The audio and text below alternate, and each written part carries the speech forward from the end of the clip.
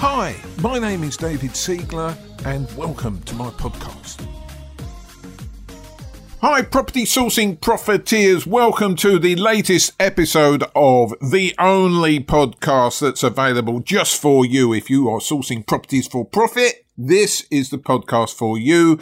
Team PSP, this is where you need to be. And we are going to talk today about estate agents, guys. Estate agents. And I know I've spoken about estate agents before, but I'm going to tell you what I've seen and what I hear and what's come across my desk in the last week or so. And it's really funny because there's been sort of a synergy. All sorts of things have happened from all various types of people talking about sourcing deals from estate agents. And more to the point, not being able to source deals from estate agents. So let's have a look at what you are doing, what some of your colleagues are doing, what I do, right, and the people that I work with, what we do. And I've tried to distill some of the differences to help you, just to move you forward a little bit, okay? Because estate agents are a massive beast in the industry. Now, I know, I read the press, I see there's all sorts of disruption going on in the industry. But apparently Rightmove still has 90% of the properties available for sale in the United Kingdom on its portal. Now, I don't know if that's true. That's what they say. Whatever, they have a lot of properties for sale. Right. So estate agents are still a very powerful beast in the industry. And even with the disruption, I can see it continuing for some time yet. Okay. So we've got to be able to work with estate agents. I would say 99% of my deals, the people that I'm working with, come through estate agents and the relationship that we build with those key estate agents. So it's a very, very important thing. Now, I know there are people out there that say, oh, if it's on the market, it's never a deal. You know, it's got to be off market. You've got to be direct to vendor. You've got to do loads of marketing to direct to vendors, direct to landlords, direct to all that stuff. Yes, I get it, and I know that works. I know it works, but estate agents sort of take all that pain away because they get a lot of properties coming in, right? But it's not working for you. Okay, it's not happening, and it's not happening quick enough, maybe, because what you're doing is you're going in to see the agents, you're doing loads and loads of viewings, and you are not finding the deals, or you're finding resistance from estate agents when you do find the deals. Okay, so this is intended to help you if you're in that situation. So here is what I see. I see friends in the industry, they get a bit of training, not necessarily deal packaging training, but maybe, other strategies, but they have to go and source deals. The great thing about deal packaging is that it includes all the skills you need for every other strategy, right? Because it doesn't matter what you do. Commercial conversion, serviced accommodation, buy-to-let, flips, whatever. You still have to go and find the deals. You do. So what I'm going to share with you for the next half hour or so, however long this takes, is maybe just a way to refine your approach to estate agents so you get a better result. And it's all about the relationship. So this is what I see. I see people rush off to do viewings, right? They come off the training, whatever training it is, and they rush off to do viewings. And sometimes there are mentors in the industry, and due respect to all mentors out there in the industry, but some mentors say you have to do X amount of viewings a month.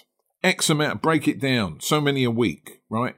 Do 20, 30 viewings. If you do 20, 30 viewings, then you can make offers, then you're going to get deals, right? Because it's all a numbers game. Well, maybe. I'm not so sure. I'm not so sure that serves you in building the relationship with your local estate agents. And the key thing here is not doing the viewings, right? It's not even finding a deal this week, next week, the week after. The key thing is building relationships with the estate agent. Because once you've built the relationship, then you're going to get deals, off-market deals, before they come to market deals on a regular basis. So let's not make a mess when we start by doing things incorrectly. So what typically I see is you've done a weekend course. Monday morning, you're down your local estate agent. You might go into 2 or 3. just to spread the load a little bit, and book a load of viewings.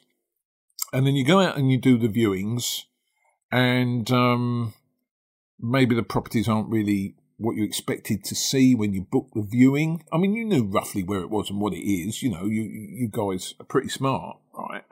But you've gone off and found viewing, and you're looking at it and you're not sure. And, maybe you're even thinking about making an offer because, of course, there are mentors in the industry who say, you've got to do the viewing so you can make the offers. And if you make the offers, you're going to get the deals because some of the offers are going to be accepted, right? So then you get deals. Well, I just don't roll like that. That is not how I roll, okay? Because what I see is this. You go out to do the viewings, but it's the people who you meet when you're doing the viewings from the estate agency, and sometimes they're not the people who can serve you. Because what I find is very, very common is that key members of the estate agent's office do not conduct the viewings. If you do 20 viewings with one agent, you are likely to meet 2, maybe 3 people who basically just give you access to the house. They're either very, very young in training, or maybe they're retired property people who have come to work with the estate agent, a few days a week. And their role is to open up the house so you can view the house. They know nothing of the vendor's situation. They know possibly very little about the house, although I would say that I have met more senior viewing type people. Can't think of what their title is really, but you know who I mean.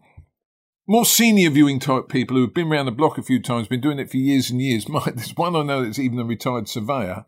They will point out to me structural issues, damp, all that sort of thing, troublesome, worrying issues in the house. I'm sure they're not supposed to do it, but they will do it as well. But those are not the people who are going to help you build your business. The people who are going to help you build your business are back in the office. And if you spend time with just the people who facilitate your entrance into the property, it's not going to serve you, right? So you can spend a lot of time looking at houses that don't really fit the criteria, and we're going to come back to who they fit the criteria for, right? And not really build the key relationships, but, you spend so much time.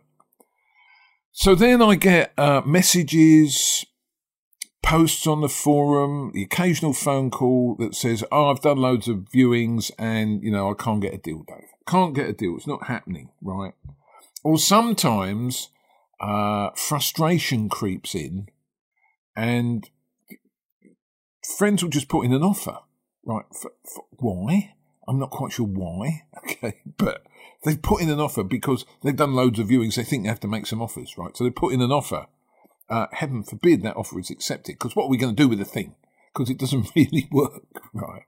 So I see all this all the time. So here is Dave's foolproof way to make sure you build your relationship with the estate agent so that can serve you, and B, you retain your credibility.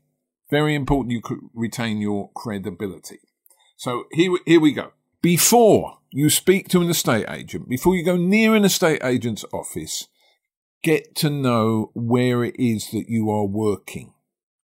Go on Rightmove, and in 2 or 3 hours, you can work out which areas of your town or city are right for which criteria, for which strategy.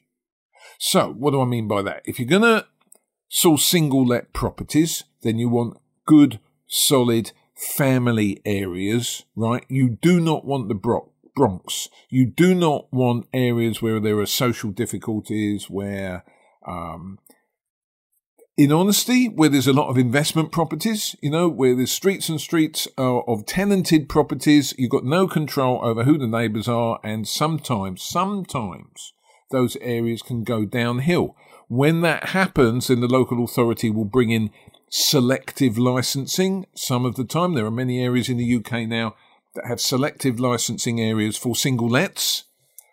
Usually those areas have got some sort of social difficulties. So if you're sourcing for single lets, keep away from selective licensing areas. The prices will be cheaper on paper, but you're never going to make those gross yields work. So on paper, they look, 10, 12% maybe in the north of England. But by the time you've factored in voids and tenants that don't pay and damage and stuff like that gross yield number is going to come way down. So if you're going to single lets, keep away from selective licensing areas. Where can you HMO? So let's say we're looking at something a little bit more juicy for our investors. Can we multi-let? Well, this is all about room sizes, team. It is. So obviously the first thing you have to do is check with the council where the Article 4 areas are. I looked at a town in East Anglia only yesterday with a mentee, and it was there, clear as day, on the council website. And it was also very clear that the Article 4 area, the area in which it's you cannot start a new HMO without planning permission, that's basically what Article 4 is, it was very clear that the area was very restricted. Very restricted. There are just 2 or 3 streets and they're all together. So, the rest of the city, and this was a city, we were okay to trade in. So identify areas near big employers, near hospitals, so that you've got a ready supply of tenants for your investors' rooms that you're going to build out of these multi-lets. And then the research is all about floor plans. Okay, so floor plans are pretty good these days. Any house that goes on the market usually has a floor plan. If they haven't got a floor plan, I suspect it's not a house you want to look at anyway.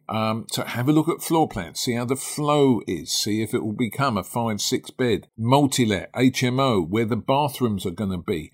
Are you going to go with the ensuite model? Right? Are you going to take on a big project for your investor at big numbers? Have a look online. We haven't spoken to an estate agent yet. Have a look online. Do your due diligence. This is what I would do. I would.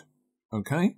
Service accommodation. Make sure you are near to major routes. Now, I have my own little take on this service accommodation, where they work and where they don't work. In my experience, and I have run them in my own portfolio, right, so I am genuinely speaking from experience here, they kind of work everywhere. They do. It kind of works everywhere.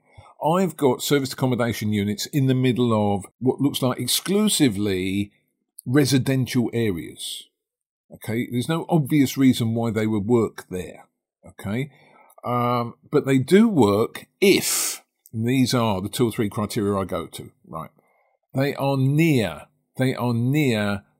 great vehicular access to somewhere, right? So you're near a main road that leads to a motorway. You're near a main road that goes into the city centre. You've got parking, on-street parking, right, is not an issue. You need parking somewhere. On-street's fine, okay?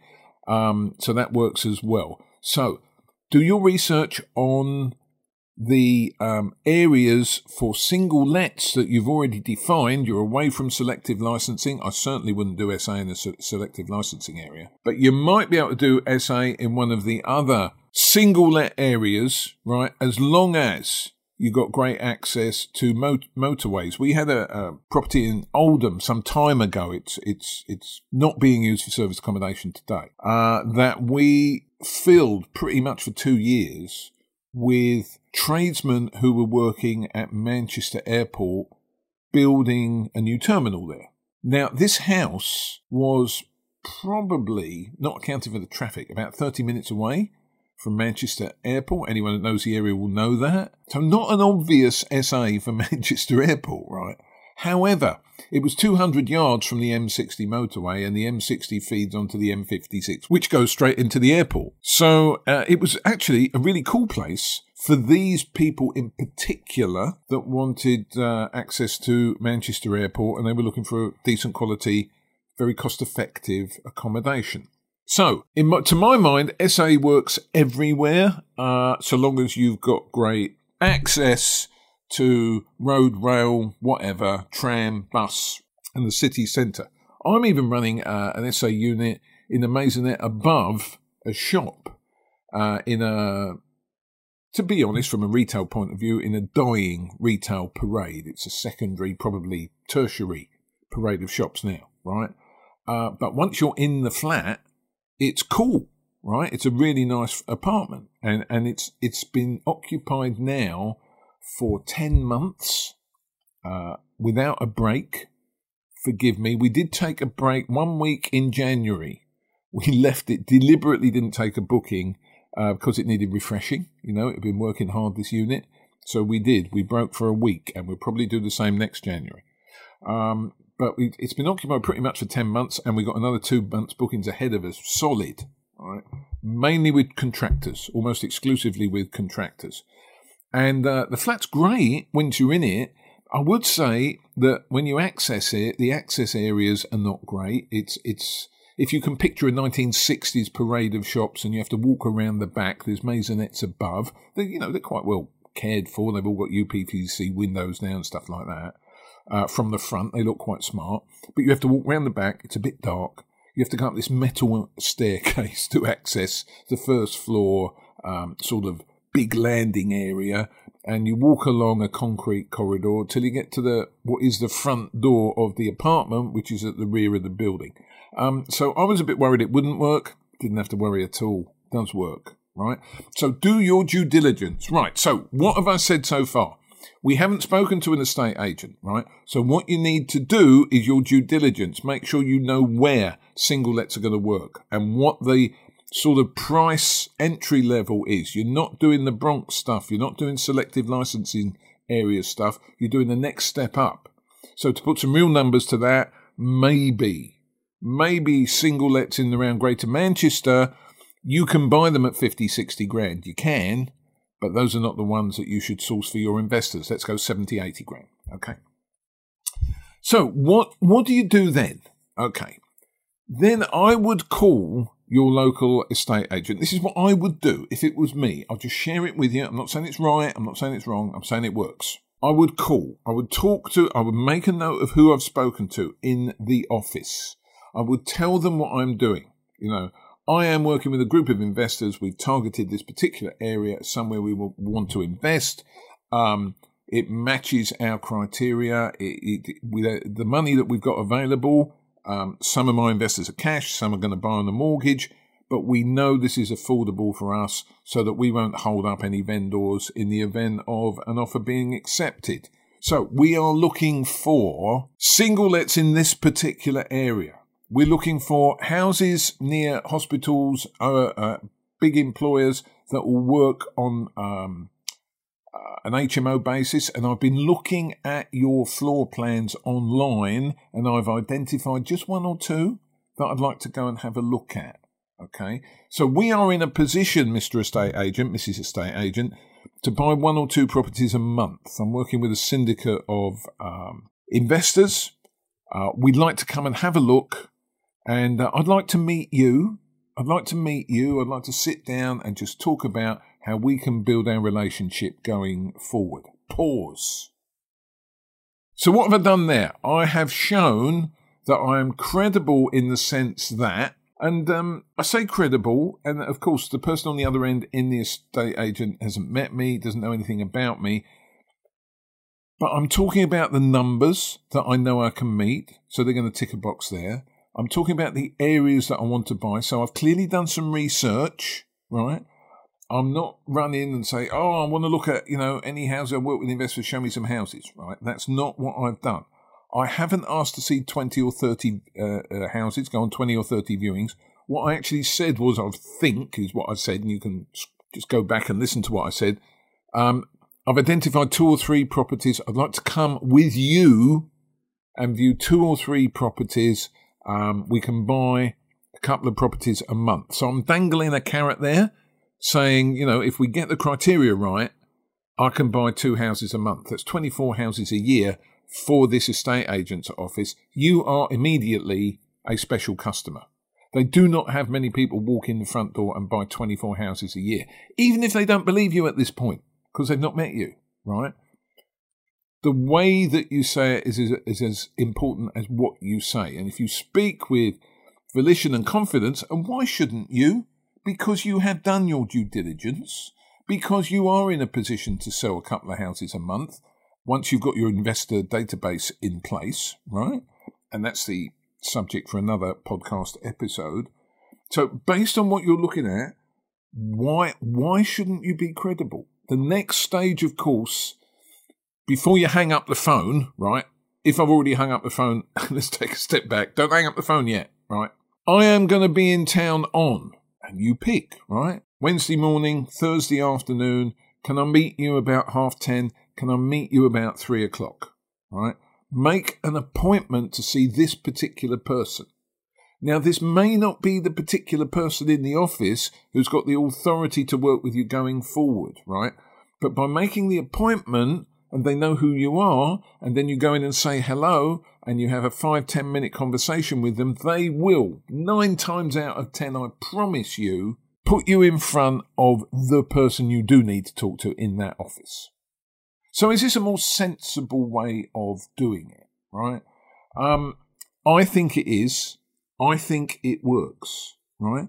When you actually come to the office, you're now meeting the team, right, in your mind. Okay, so you've made an appointment to see one person in the office, but actually, the other people may be sitting there. They may not be sitting there. They might be out on other business, but they might be sitting there. It gives you an opportunity to meet the team, talk about who you are, what you're trying to achieve, who you're working with, what your particular properties are. You know the values, right? But here's the thing, we are property professionals, so we're going to need, it's how we earn our money. You know how this works, Mr. Estate Agent, right? This is how we earn our money. So I'm going to make you offers. You've got to be ready for me to make you an offer. Don't expect me to offer the ticket price for the property, right? I know you won't expect me to do that, okay? But if I have to make a particularly low ball offer, I will give you the reasons why. Well, it doesn't quite fit our criteria. Well, I'm not sure if we can multi-let it yet because, you've got the troublesome fourth room. It's a bit small, right? Room sizes are key, okay? Well, it's a little bit off the beaten track. And this particular investor, he loves buying single lets, but he wants to add in a little bit of serviced accommodation, especially in the early years, because we don't know where this is going to go, serviced accommodation, right? But in the early years, he wants a multi-let return, but on a single-let house, right? And we find that by having guests instead of tenants, that's how we're able to do it.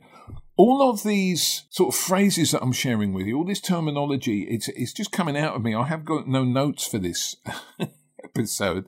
For those of you thinking, David, you should really make some notes. You're all over the place on this. Yeah, I hear you. I got it. Right, but I don't have any notes for this. What I wanted to talk about is what I've seen and what I've heard over the last week or two with friends trying to work with estate agents. Now, some of you are doing it. Some of you are doing it. But some of you, at the other end of the spectrum, are going a bit too fast, right? And making offers and making offers and making offers, right? And heaven forbid you get one of those offers accepted. And then I get a plaintive cry. David, I had an offer accepted. What do I do? I don't know. Right. The reason I don't know, team, is I need detailed information on your patch, on your town, on your city. It could be anywhere in the United Kingdom. And I have some experience of places in the United Kingdom, but not every single street in every town, right? And then what's been the basis of your offer? Who is the investor that's going to buy it? And what are their criteria and what they're going to use the house for, right? So it's generally when I start to probe and ask those sort of questions to a young friend, or maybe not so young friend, who's new to the industry and has made offers and had an offer accepted, if I say to them, what was in your mind when you made that offer? Who were you making the offer on? What type of investor is going to make that offer? Generally, I don't get any answer at all to that question. And that's absolutely key. So it's like simmering your supper on the stove, this game. It is. It's like, so, you can't have one pot sort of boiling away, bubbling away, loads and loads of deals, and the other pot cold, your investors. Okay. Ideally, you need them both simmering at the same time so you can bring them together. So this episode in particular is about sourcing with investors, sourcing through estate agents, sourcing through estate agents and how to make a start. And what we're making a start, in summary, what we're making a start to do is building relationships with the key people in the estate agent's office. So do not go rushing around, do loads of viewings with somebody who hasn't got any authority, right? Do not make offers on properties just because you've seen 20 or 30 through the same office, 20 or 30 properties, and you feel obliged to make an offer because they're starting to look at you weirdly and think that you're a waste of time now, right? So you've got to make an offer to prove that you're credible. Don't make an offer unless you know who is going to be buying that house, which type, even if you don't know their name, right? Which type of investor? Is it going to be a single let investor? Is it going to be a multi-let investor? Is it going to be a single let with a twist, SA type investor? Okay? It's very important that you know that. And it's very important that you explain it to the estate agent so they get the rationale for your numbers. Then when you actually put an offer in, they're going to listen to you because they're more credible and you've got a different sort of relationship to the person that rushes in, wants to do 20, 30 viewings a month so they can make 6 offers, none of which are going to get over the line. Okay? Do not. This is not throwing mud at a wall. Let's put a little bit of thought into it. Do your research online. Look at floor plans. Look at the council website. Look at the motorway system. Look where the big employers are based. Make sure you know your patch, right? Know the numbers of the houses in those specific areas. You should know what a Victorian terrace, 2-bed, 3-bed, whatever, in your patch where you want to buy properties. You should know how much they cost. And you should know that they're always damp. And you should know that you're going to have to spend 5 to 8 grand every single time you buy a house. And that's if there's no major problems, right? You should know all that stuff, okay? I hope this has helped. I think it will help you cement your relationship with an estate agent. And if you've just got one estate agent on board, they can give you all the deals that you're ever going to need to run your business. This is how important this is, okay? So one estate agent, if they give you one deal a month, right, it's 12 a year, average fee 5 grand a deal, right? You are on your way, guys. You are. 60 grand a year. None of you listen to this, I suspect, are going to turn your nose up at that for the first year. All right? So, I hope this has helped. If you need anything more, drop me a message, contact me on Facebook, whatever. I will try and help you. I know you're going to sell all of them. It's going to be great. Thank you for listening. I am David Siegler. See you on the next episode.